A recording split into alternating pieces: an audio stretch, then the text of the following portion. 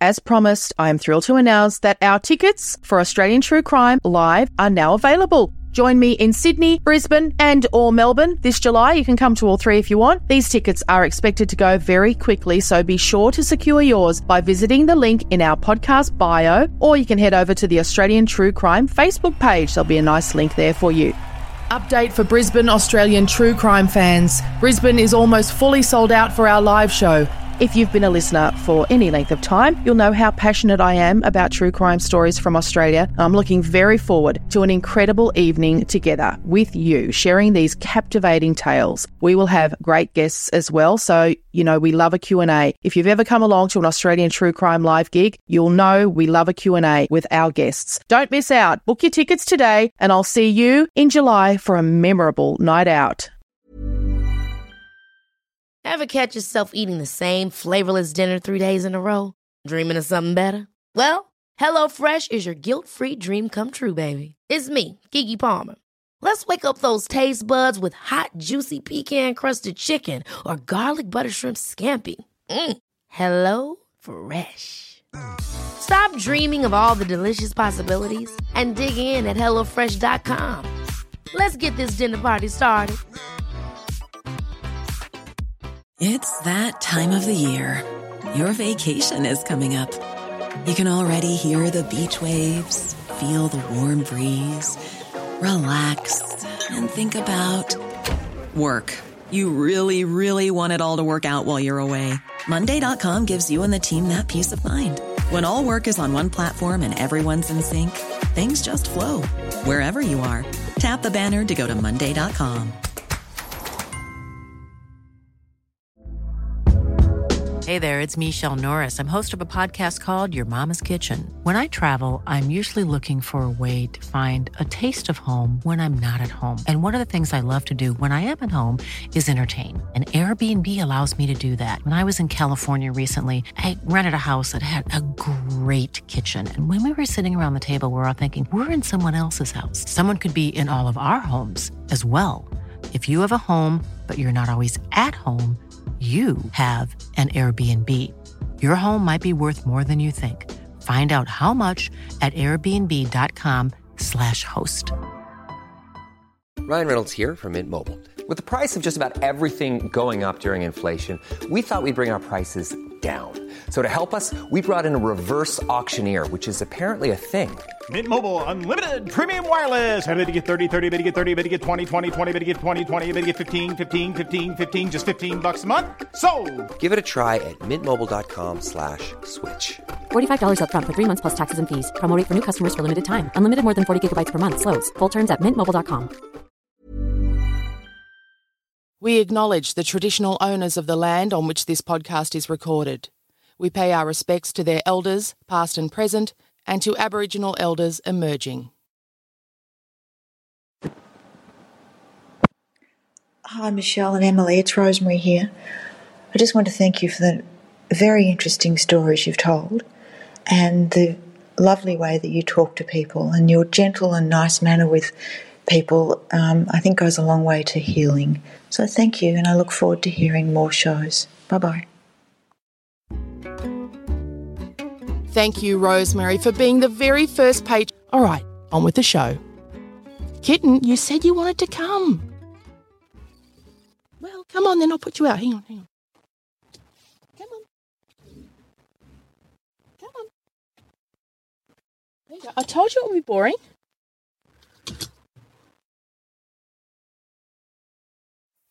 The following podcast contains content of a graphic, violent nature and is not suitable for children. There are key moments that'll stay with me. Like I remember, like they were yesterday. I can remember Mum, Dad, and Stacey, my sister, visiting me at the Ipswich Watch House, and I'm in this dirty cell, and the toilet's not working. There's flea-infested blankets. I mean, I'm not saying it was prepared for me, but it was, and all I had was this little hole in the door to go and converse with them, and they're saying everything's going to be fine, and that stays with me forever, because it was the first time that it really hit me that they were, saying that I was the one that did it. This is part 2 of our 2-part special called Who Killed Leanne Holland? It's named after investigator Graham Crowley's excellent book and website. He's also working on a podcast series which we will definitely feature here on Australian True Crime when it's ready. Last week, we spoke to author Robin Bowles, who includes the court case that saw Graham Stafford convicted of murdering the 12-year-old Queensland girl in her list of Australia's greatest miscarriages of justice. This week we hear from Graham Stafford himself, who served 15 years in prison for the murder he maintains he didn't commit. These days, Graham Stafford is still fighting to have the review of his case, promised by the then Queensland Police Commissioner Bob Atkins in 2010, made public. The review was completed in 2012, but since then, Stafford's been locked in a legal battle with the Queensland Police Service, who, for reasons best known to themselves, are trying to prevent its release. However, they did helpfully pass on a document they called a summary of the review to Channel 7's recently axed Sunday night program earlier this year. It was that summary that Sunday Night used to justify their ambush of Graham Stafford. This is Australian True Crime with Michelle Laurie and Emily Webb. Come with us as we go beyond the news cycle to find out how people become killers, how people become victims, and what happens next. Australian True Crime patrons will receive a dedicated episode in which Stafford talks about the ambush and in which we hear from his current partner, Jackie, over the Christmas break. But in this episode, we hear from Graham Stafford about the day Leanne walked away from her Ipswich home for the last time. We hear about Graham's life in prison, surrounded by child sex offenders, and about who could have killed Leanne if he didn't.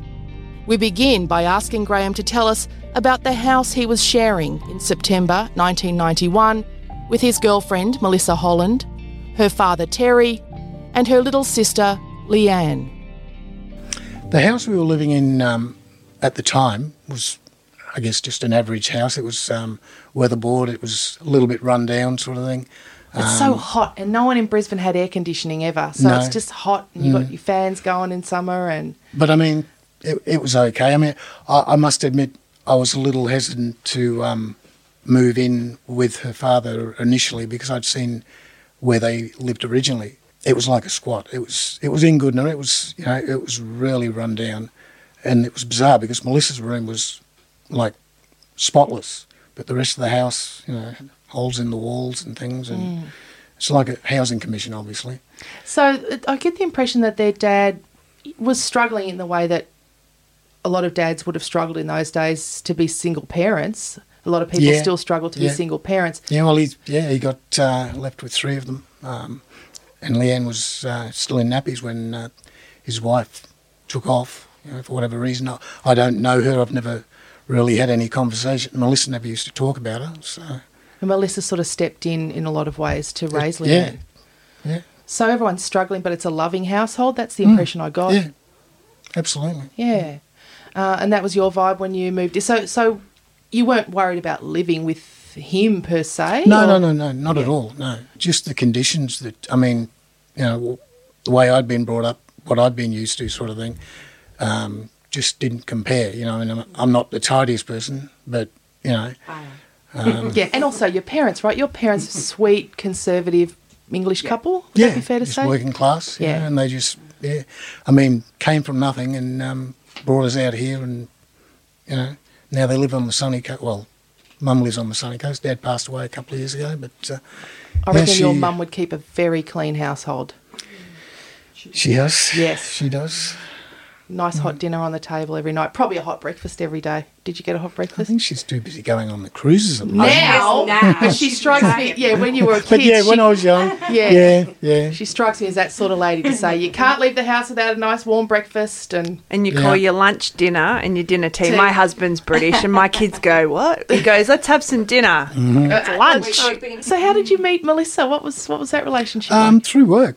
Yeah. We worked together. Well, she was in the office and I was out in the...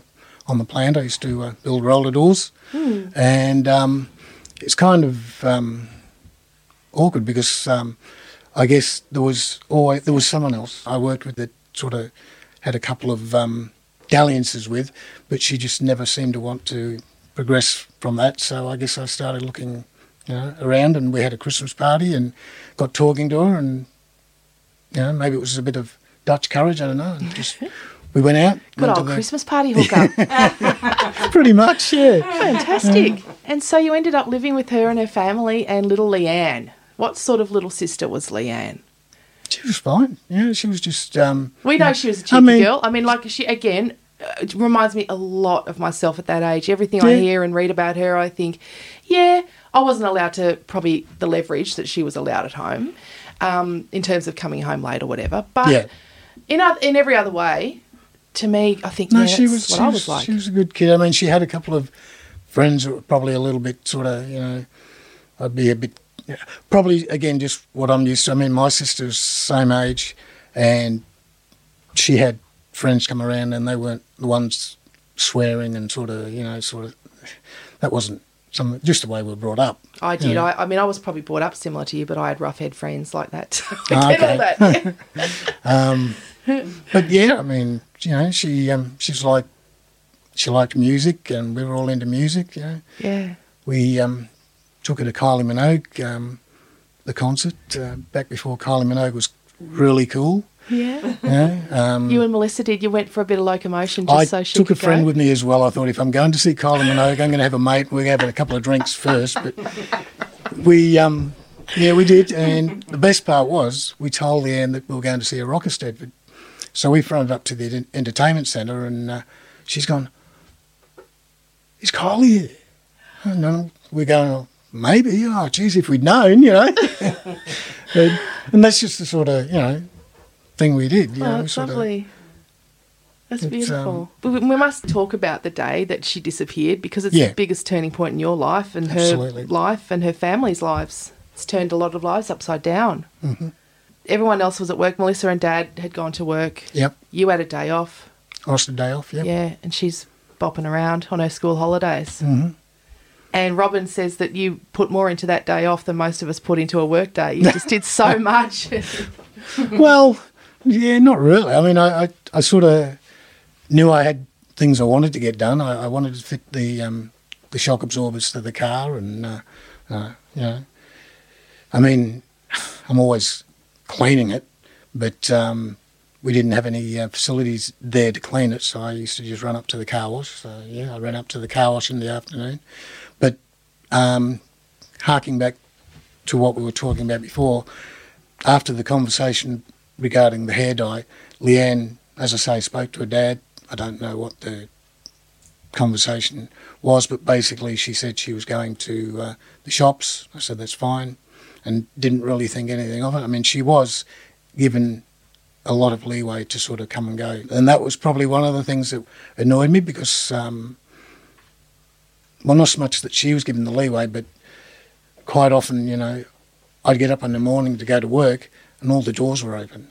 Like, I've never lived in a house like that, We have security, and I'm shocking like that at home now, I'm really right on top of security, but you'd walk around and all the doors in the house would be open, And it might be because she's gone downstairs to see her dad and left them open when she's come back up or whatever, And that sort of got me. But anyway, so as far as I knew, she'd gone down the shops. It wasn't until many years later that we found out she'd actually spoken to the next door neighbours before she went down the shops.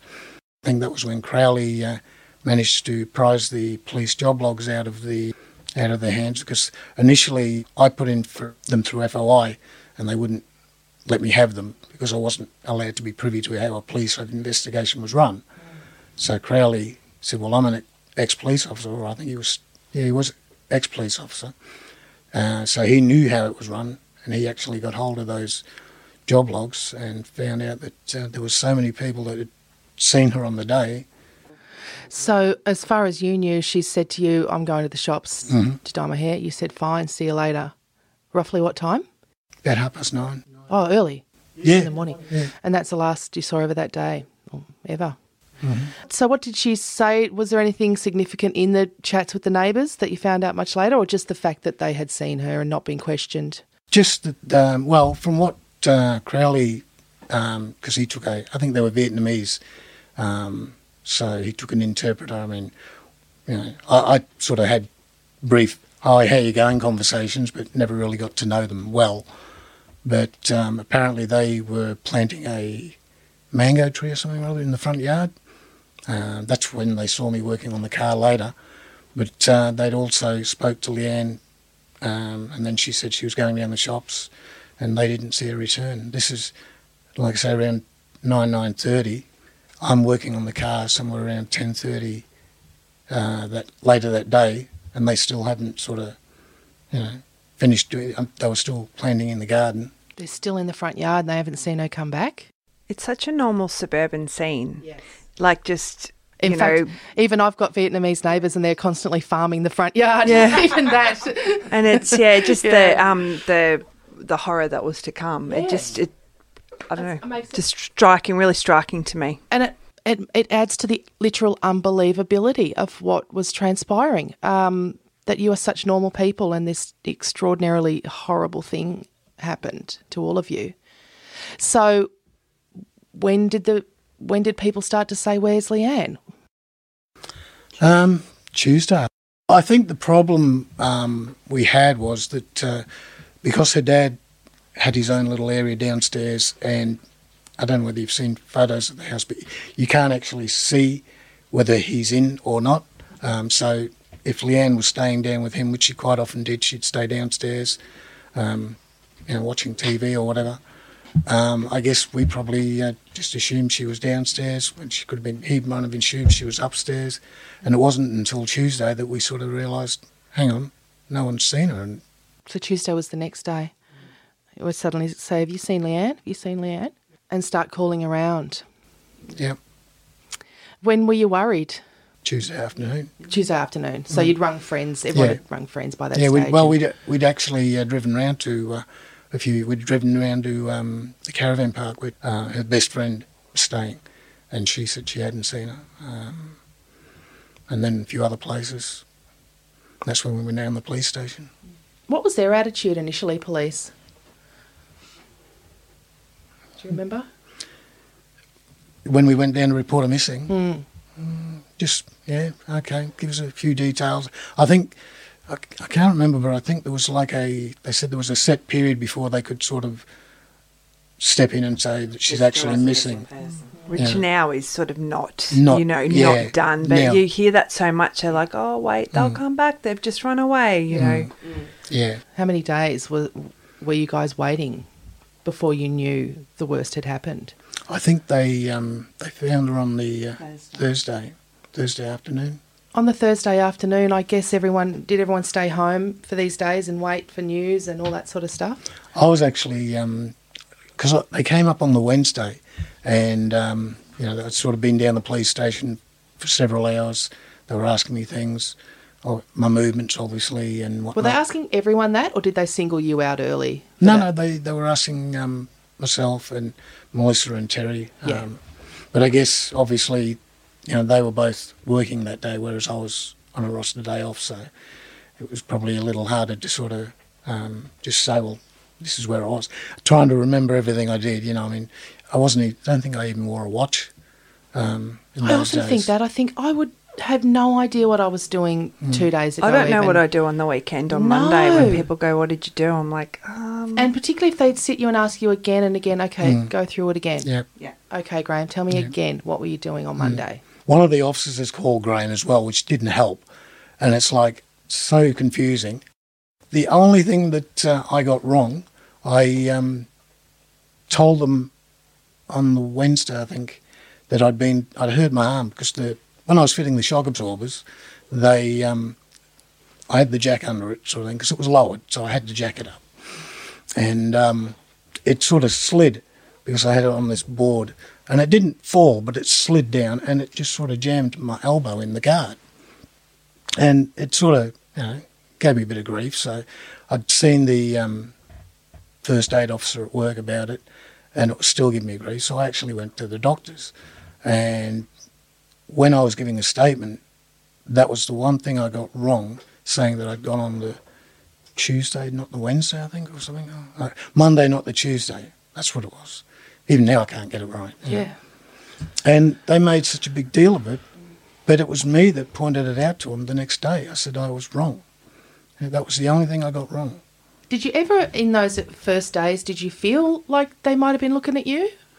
Oh, after they took my car. When did they take your car? On the Wednesday.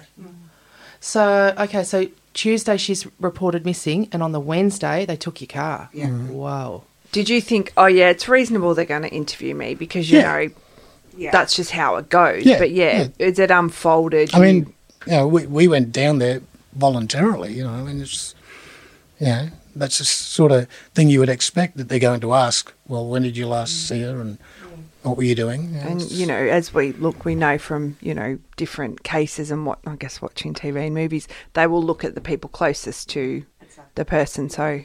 And did you feel people who end up wrongly convicted often talk about this feeling of it's going to be fine. I haven't done anything. How can it possibly? Was that your feeling? Were you afraid, or were you feeling like it'll sort itself out? No, I think. Well, to give you an insight, I mean, when I was arrested, Mum and Dad, good old Mum and Dad, sort of racing around trying to get some legal advice. The only lawyer we knew was a real estate lawyer, and that's who we went with to begin with, sort of like a real estate lawyer. I'm thinking, well, it's going to sort itself out. Yeah. And basically he said, just tell him to tell them the truth. He'll be fine, and it's like, okay, Yeah, just tell the truth. You've got nothing to hide. What can go wrong? So... And I was naive. I had no idea, like, they go on about your rights and whatnot. I had no idea that they had to record these interviews, and they weren't. I don't think I would know that either. No. Yeah. So. Apparently that's a big no-no. Yeah. So they didn't record your interview? Not the initial ones. Yeah. On Thursday, Leanne's remains were found. Do you remember when you heard about that? I do.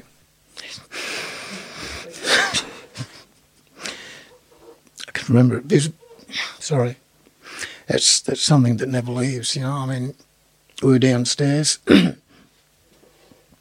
Her brother was there as well, and when they came in and said that they'd found her, I remember him punching this concrete post. I must have gone close to breaking his wrist. He was that upset, And, I was upset. I had to ring you. Dad?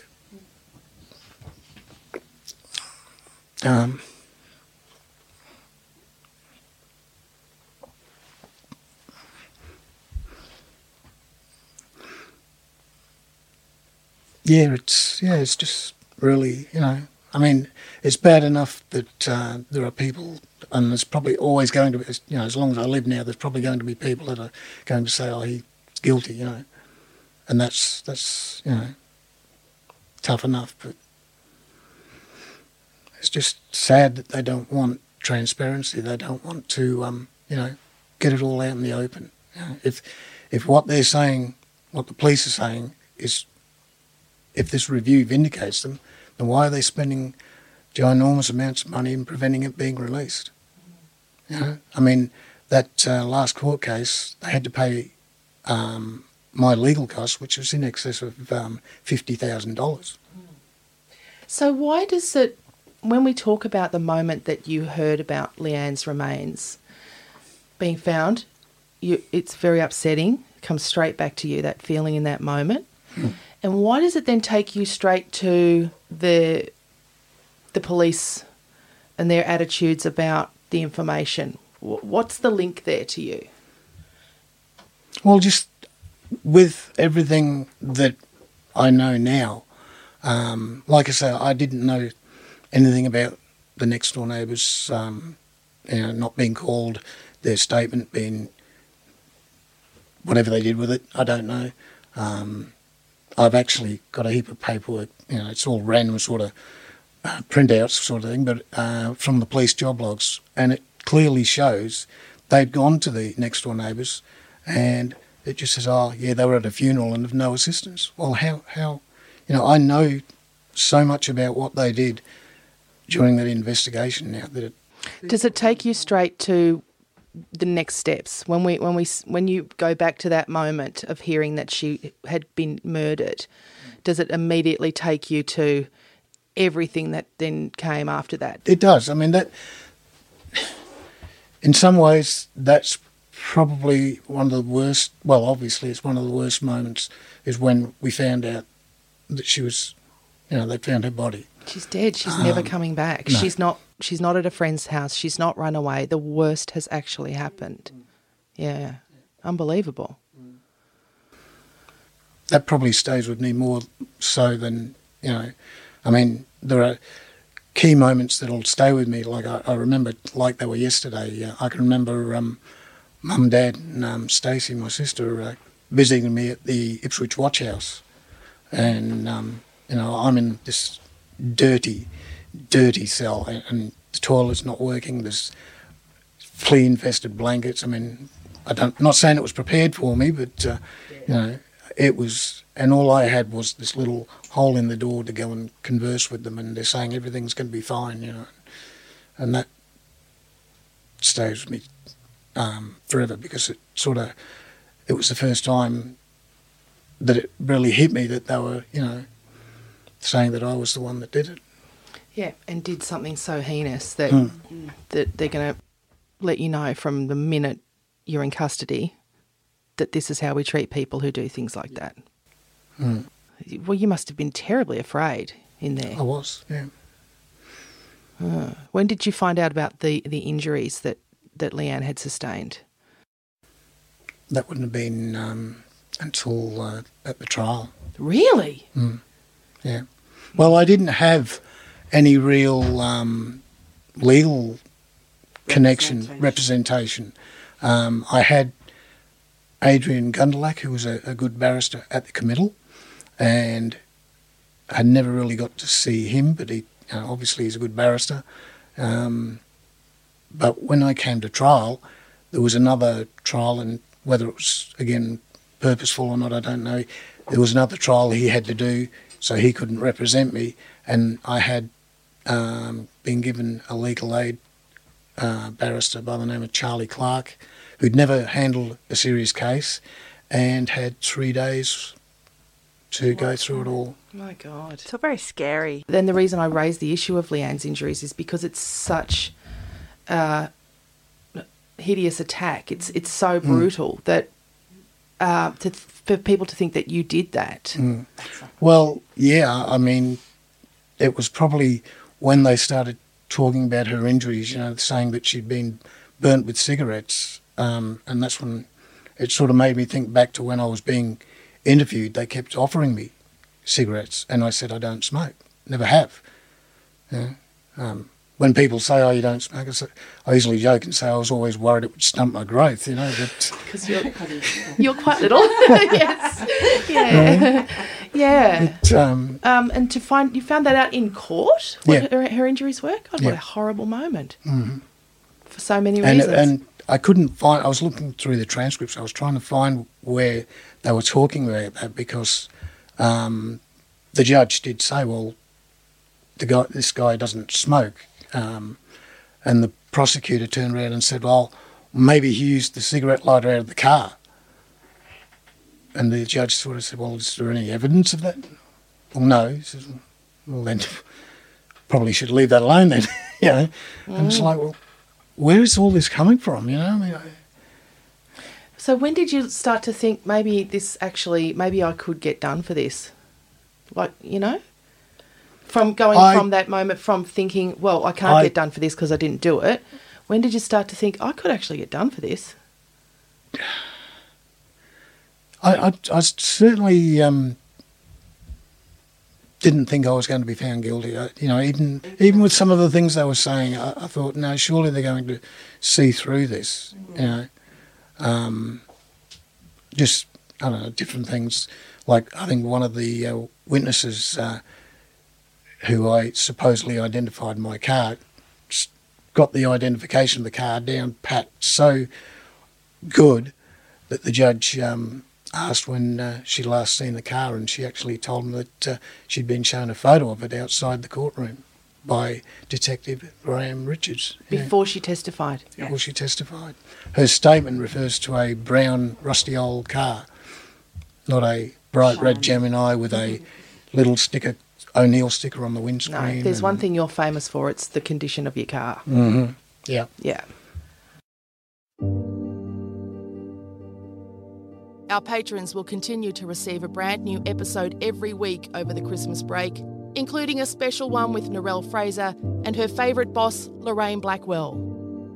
I went to the academy in the 70s and I said to Narelle it was only ever going to get better because for the first time in my life I had running hot water. Like, I grew up with no electricity, no running hot water. So you get to the police academy and you've got running hot water and a shower. Like, life doesn't get better than that. Patrons will also receive another episode featuring Graham Stafford and his current partner, Jackie. Mum wasn't overly impressed to begin with because I'd had a couple of pretty ordinary sort of attempts at relationships prior to that. Yeah. And again, some of those were people that I knew prior to. But maybe you should have left them alone. Yeah. Well, say it like it is. Well, say it like a current partner, yeah. Maybe should have left that alone. You can become a patron for as little as $2 a month US at patreon.com/AustTrueCrimePod. One size fits all seems like a good idea for clothes until you try them on. Same goes for healthcare. That's why United Healthcare offers flexible, budget-friendly coverage for medical, vision, dental, and more. Learn more at UH1.com. Ryan Reynolds here from Mint Mobile. With the price of just about everything going up during inflation, we thought we'd bring our prices down. So to help us, we brought in a reverse auctioneer, which is apparently a thing. Mint Mobile Unlimited Premium Wireless. How to get 30, 30, bit to get 30, bit to get 20, 20, 20, bit to get 20, 20, bit to get 15, 15, 15, 15, just $15 a month? Sold! Give it a try at mintmobile.com/switch. $45 up front for 3 months plus taxes and fees. Promo rate for new customers for limited time. Unlimited more than 40 gigabytes per month. Slows full terms at mintmobile.com. Hold up. What was that? Boring. No flavor. That was as bad as those leftovers you ate all week. Keke Palmer here, and it's time to say hello to something fresh and guilt-free. Hello Fresh. Jazz up dinner with pecan-crusted chicken or garlic butter shrimp scampi. Now that's music to my mouth. Hello Fresh. Let's get this dinner party started. Discover all the delicious possibilities at HelloFresh.com.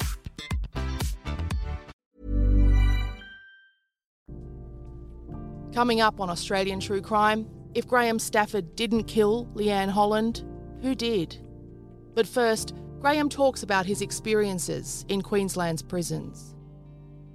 Boggo Road was pretty bad. Were you in Boggo Road? I wouldn't have thought, of course. I'm just trying to think, when did they shut Boggo Road? Yeah, it was. I was lucky because it was just on the... Yeah, so lucky. In the respect that it was at the point of closing. Yeah. But so Boggo Road, we went through Pentridge recently, but Boggo Road was same vintage prison, but smaller. Victorian, smaller, yeah. Maybe lucky was the wrong choice of words. I can remember getting out of the... It's funny, I just go back to the watch house. When I got in the bus to go to Boggo Road, the irony was one of the guys that had been picked up was a guy I went to school with. And he's going, "Hey, Graham, what are you doing here?" Sort of, and we're chatting away. And then... Fancy meeting you here. After we got out at the police station, and I don't know whether that was when they did all the fingerprints and whatnot, and got back in, obviously... I'd seen Fines Clinton, the other detective, pull him aside when we were going in, and he just never said boo to me then. It was like, yeah, don't talk to him sort of thing, you know, which was, you know. Your old mate never spoke to you again? No, old school mate, yeah. But, yeah, once we got to Boggo Road, I mean, after you sort of had the shower of, because you're in the back, you're segregated from everybody else, but there's only like a wire cage, so you can't sort of stop all the spitting and all that sort of stuff. And why were you segregated? As a newcomer or as an offender who had been convicted for that kind of crime? That wasn't at conviction stage, that was just at arrest stage. Okay. So then we go to Boggo Road, and obviously there's like the jail grapevine obviously knows who's here sort of thing, because you can hear them all yelling from the cages and whatnot. So you're you're a rock spider in their Basically, yeah. eyes, and Yeah. and is that why you were segregated in that part? Yep. Okay, so you're with sex offenders. You're housed with child sex offenders. Yep. For Graham Stafford, from his nice family in Brisbane, his lovely clean home, how was that? What are your recollections of that? I can recall being locked in this cell, and on the hour, every hour, whoever it was, probably the same officers, whatever, would come around and kick the door so that I couldn't sleep. I think that's probably when I first had the breakdown, because it was just, and obviously the food. I mean, they kept presenting me with food that couldn't be eaten. There was glass, wire, other unmentionables. You could see it in the food, and I thought, well, I'm not eating that. So at that point, I think they realised, and I don't know whether that was going to be the case anyway, but they transferred me to Moreton Correctional Centre at Wacol, which again was protection prison. When I first got there, I was in a little old yard called 4 Yard. I think it was 14, 16 inmates. And being who I was, I didn't know the likes of Barry Watts, Barry Hadlow, and all these people, and it's like, okay, they seem all right. And then you start to sort of like get to know who they are, and it's like, really? This is where I am? Yeah. And, yeah. So you're housed with really the most notorious... Well, Barry Watts, we've spoken about recently, just personally, Emily and I, about the fact that we wanted to cover the case because as a kid, the Sian Kingi abduction and murder by Barry Watts and his wife, Valmae Beck, was just a huge, terrifying story for us in Queensland, wasn't it? Yeah. That a woman could be involved in Absolutely. assisting her husband to abduct a child and rape and murder her. And you find yourself living with these people, which suggests to the rest of society that you are one of those people. Yeah. And then, with this, from this perspective, you have to go to trial, right? So you haven't even been to trial still yet when you're in Wacol? Still in Wacol, yeah. So you have to try and summon the courage to go through and put your best foot forward in this murder trial. How were you by the time, you said you've already had a breakdown by this stage, how were you psychologically and emotionally by the time you came to trial?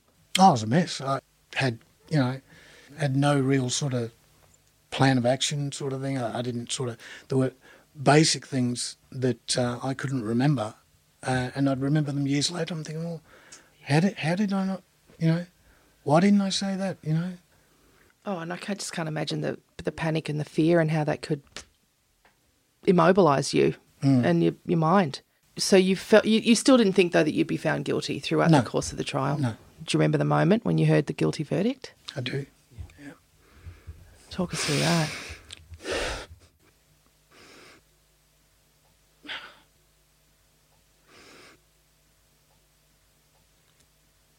I still hear the scream from the back, and I can remember hearing about them walking out of the court. They were told to go out the back way to avoid the media. The police let the media know where they were and come round, and they're in their face. That was the photo that was in the Courier Mail. What happens to you though? Like we have the literal saying of he's going down, because in England in the old courts they take them downstairs through the bowels. Does that happen here? Yeah, you go downstairs and you put in a cage and you just sit there for however long, and you just have to think about what's happened, and then eventually they'll put you in a paddy wagon and take you back to the jail. You then put on suicide watch for several days. Yeah, it's... Did you still think like that it'll right itself, or did you at any point just give into it and say, okay, well, I've got 15 years or whatever it is? I think after the second appeal, I think the one where Fitzgerald, I think, said should have gone back and the other two disagreed. It was ironic because they don't normally let people attend those, us people, attend those sort of court hearings, but I was there and I could actually see, I think it was Justice Davies, and he's laying back in his seat like this, and it's like, this is supposed to be a proper hearing, and you just don't seem to be listening, you know. And then the other one, Justice, I can't think of his name, he was really old, and he starts bringing up how Leanne's hair's been dyed Titian again. I'm thinking, that's another different colour, you know. It's like, and, you know, I just, couldn't believe that. I thought after that one, when we lost that, I just sort of thought, well, I've got to try and stay sane and just keep going. I sort of already gathered from the people around me that the fact that what I was charged with, the lifetime sentence I was serving, that was it. I wasn't getting out. And there were people that I sort of got to know that had been in there 30 and 40 years, same sort of thing. And I thought, well, and I never really told Mum and Dad about that because obviously, they were still trying to, help out. I had a visit every week, twice every week while I was at Wacol or Moreton for 8.5 years. Off either, Mum and Dad would come every week, obviously, and Stace and whatnot, and then somebody else would come. And it was a case of they'd have to do it on a rota basis. Because so many people wanted to come. Yeah. And I was very, surprised, not surprised by it, but sort of felt supported by it. You do hear a lot, don't you, about prisoners? They're just, the people who visit them just drop right off. Yeah, no, I had visits. So what did your life turn into? You did most of your time at Wacol? I did 8.5 years at Moreton, yeah. Although, I say 8.5, it was interspersed with the little time that I had at Arthur Gorrie, and that's where things got a little bit pear-shaped. Private jail, they had no idea how to run things. And I got beaten up pretty badly, and it was pretty much arranged that I was going to be beaten up. By whom? Well, the staff in the fishbowl made no attempt to prevent the bashing in the cell next to me. Someone else was bashed prior to that, and he actually got to the intercom and called for help, and still they didn't come. Was he also convicted of a sex offence against a child? Yeah. So you're still in protective custody, but it's not quite so protective at Arthur Gorrie? No, that was when Bogger Road was completely closed, and it was a case of half of them, let's put them in the same and see how it goes. Oh, and that's how it went. Mm. So I was taken to hospital. In fact, I got to the hospital before I realised I'd actually left the jail. I was that sort of, I remember the prison, the dog squad guy saying, at least we know what size shoes they wear, because the shoe prints were all over my back. Yeah, fractured cheekbone, a few other things, and Mum ringing up saying, what's going on in there? And she actually got me complain enough for them to send me back to Moreton, fortunately. Because, Moreton seemed to be a lot better run. The staff were better trained. Good on your mum.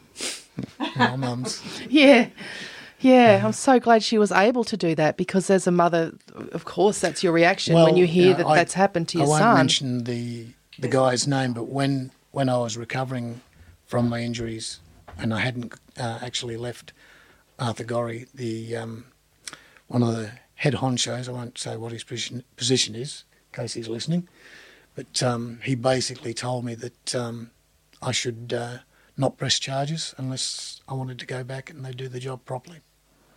Yeah. So let's talk about when you were getting close to the end of your incarceration. Mm-hmm. What was that feeling like? Did you... Well, I was at Palin Creek when... What's that? Palin Creek is a farm. So that's a kind of prison you go to when you're just about to... It's a low-level farm. I mean, when I first went down there, it was very low security, but slowly but surely I think they've sort of sent the wrong kind of people down there occasionally, and there's been a few people run off because it was, as you say, low security. There were no screens on the doors or windows or anything. It was for people that were trusted. Yeah, and transitioning back into society. Yeah. Did you ever have any charges or anything while you were in prison? Any trouble? No. None whatsoever. So you're in at the farm environment transitioning. Mm-hmm. Do they give you programs? Like, what do they do to try and help you? While I was in Secure, they had a lot of computer programs, which I did. Did a lot of those. There's cognitive skills. There's, I think they had, one of the best ones was an outside one that was alternate to violence. That was quite interesting, even though I, didn't really, it was run by outsiders, like I say, and it was just a totally different approach, I guess, sort of thing. But there's all sorts of programs being run if you, want them. Yeah, because I'd be intimidated to come back into society. Like, we've had a guy tell us that coming out of jail, the thing that rattled him the most was strangers smiling at him in the street. He found that really weird for a long time because it just didn't happen in jail. I can remember when I first got to the halfway house at South Brisbane, they used to, they got you a job, so I'd have to travel on the train from South Brisbane to Central and then from Central all the way down to Strathpine. And so you sort of be seeing a lot of people, and it just felt like everybody's gone, I know you. I know. And well, yeah, you were quite famous. Even today. Yeah. People will look at him funny and he goes, oh, yeah, I'm getting the look. But do you think they know who you are? Because people look at me funny and I think most of them don't know who I am, but they just think she looks familiar. She looks familiar, yeah. So do you think maybe it's that in your case? Well, it's possible. I mean, I've been fortunate because quite often it's been a positive response. They want to give him a hug or they want to shake his hand or they give us money to buy a bottle of wine. Yeah. That's so Queensland. That doesn't happen in Melbourne much, I don't reckon. I don't think so. But again, I don't know, Graham, you were such a high profile case. And again, we're talking about a state where people, I'm not going to say don't, but certainly historically haven't had a lot of faith in police. And it might not be so difficult for them to imagine that you were wrongfully convicted and spent years in prison. Mm-hmm. So I can understand how you would get a lot of positive feedback. Yeah. Which leads us all to, so you were released from prison. I mean, if you didn't kill Leanne Holland, who did? The attack itself was so violent and brutal. Robin Bowles says attackers when she talks about the attack on Leanne, which leads me to believe that she thinks it was more than one person. Yeah. I haven't had it confirmed, but it's believed that that's what also the review alludes to, the possibility that it had to be two people. The famous executive report. Yeah. The review that you're trying to get access to. See, and another thing that people sort of don't think about, and I've sort of spoken on our group page that we've got about it, is Leanne was probably taller than me. I was only, at that stage, I think 55 kilo wringing wet. I think Leanne was probably about 47, something like that. So that's not much, difference in weight to like carrying your own. You're right. Having never met you before, I didn't realise that you were so short. How tall are you, Graham? I'm 5'2". It never occurred to me that physically you'd be quite similar, actually, in stature. If not, she's a little bit taller. Yeah. You weigh a little bit more. And certainly the attack on Leanne, the injuries suggest an overwhelming attack on this young woman or this girl. This is the thing I don't understand. I mean, that would have had to have been, if one person was involved, then there's got to be some sort of, like there was... restraint. Yeah, there's no defensive wounds or whatever, sort of scratches, whatever, nothing. On you? On me, I had the same clothes on me all day, nothing. I mean, they took all my clothes. I actually found, I was looking through stuff, as I say, and I found where I think Craig Holland, the brother, gave a statement saying that he noted that Melissa and I weren't at the house after Wednesday, and it's been reported wrongly that we had unfettered access to the house, which is somehow saying that I must have had more time to clean up, whatever sort of thing. But as of Wednesday, I had no car, no clothes, nothing. So we basically had to, and that's why I went and stayed with Jack's dad. Right. I had nothing at all, you know. So even though Leanne had defence wounds, which showed that she had fought hard for her life, you had no wounds, no scratch marks or anything on your body. Nothing.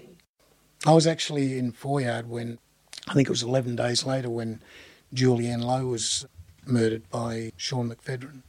And this was at the caravan park where we thought Leanne had gone, her friend Trish lived. You know, looking back now, I mean, I don't know, can't say, I mean, he's obviously not the full quid. I've met the guy, I was incarcerated with him for a long time. I did ask him on one occasion if he knew Leanne. He said he didn't, which we knew wasn't true, because he used to play, he's 19-year-old at the time. He used to play football with Trish and Leanne. That was from Trish's statement.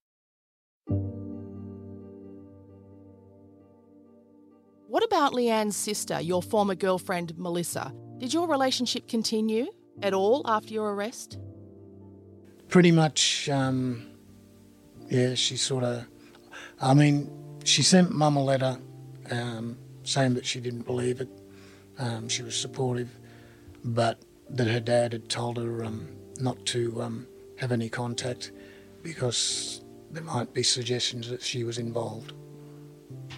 So, I mean, as heartbreaking as that is, it's like they've been through the biggest trauma of their lives too. And that's you know, something that I don't sort of disregard. You know, it's something I think about. I mean, I'm pushing for this to be resolved, knowing full well that there's the other side of this, you know. But you've gone from being a family member, part of the family that this tragedy's happened to, to being rejected by the rest of them, and that's very painful, I would imagine. Yeah, well, it is to the extent that she's sort of probably in a position to have an opinion and not express it. Now? She's never been vocal about it. I've never sort of, I mean, a friend of ours, the friends that we were down the coast with on the weekend prior to all this happening, her daughter and Melissa's sons used to go to the same school, so they'd bump into each other. And one day it just came up in conversation. Melissa said to Mandy, "So who do you still catch up with from the old days?" I mean, really? You can't ask that question and not sort of think. And she was obviously fishing to see if we were still, and we, you know, she says, "Oh yeah, I still catch, you know, we still see Froggy all the time. That's my old nickname that never seems to die, you know." Don't know where that came from, but yeah. So, and she didn't sort of say anything of it. She didn't get nasty or anything, didn't bag me. So I'm thinking, well, you know, I mean, if there is to be any sort of conversation between the two of us, I guess it's got to come from her. I can't be the one approaching her, because that would be seen as, you know, it could be turned into something else other than just me wanting to know what she thinks or what went on. Is Terry still living, their dad? No, Terry passed away a couple of years ago. And her brother? Her brother passed away. So there's only Melissa left.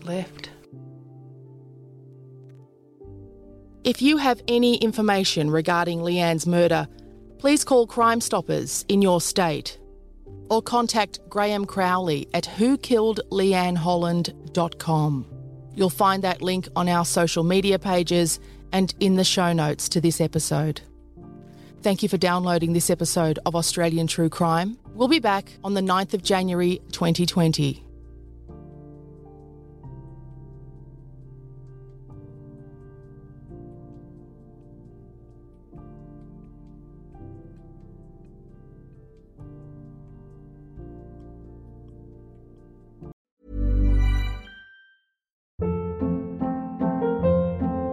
Hold up. What was that? Boring. No flavor. That was as bad as those leftovers you ate all week. Keke Palmer here, and it's time to say hello to something fresh and guilt-free. Hello Fresh. Jazz up dinner with pecan-crusted chicken or garlic butter shrimp scampi. Now that's music to my mouth. Hello Fresh. Let's get this dinner party started. Discover all the delicious possibilities at HelloFresh.com.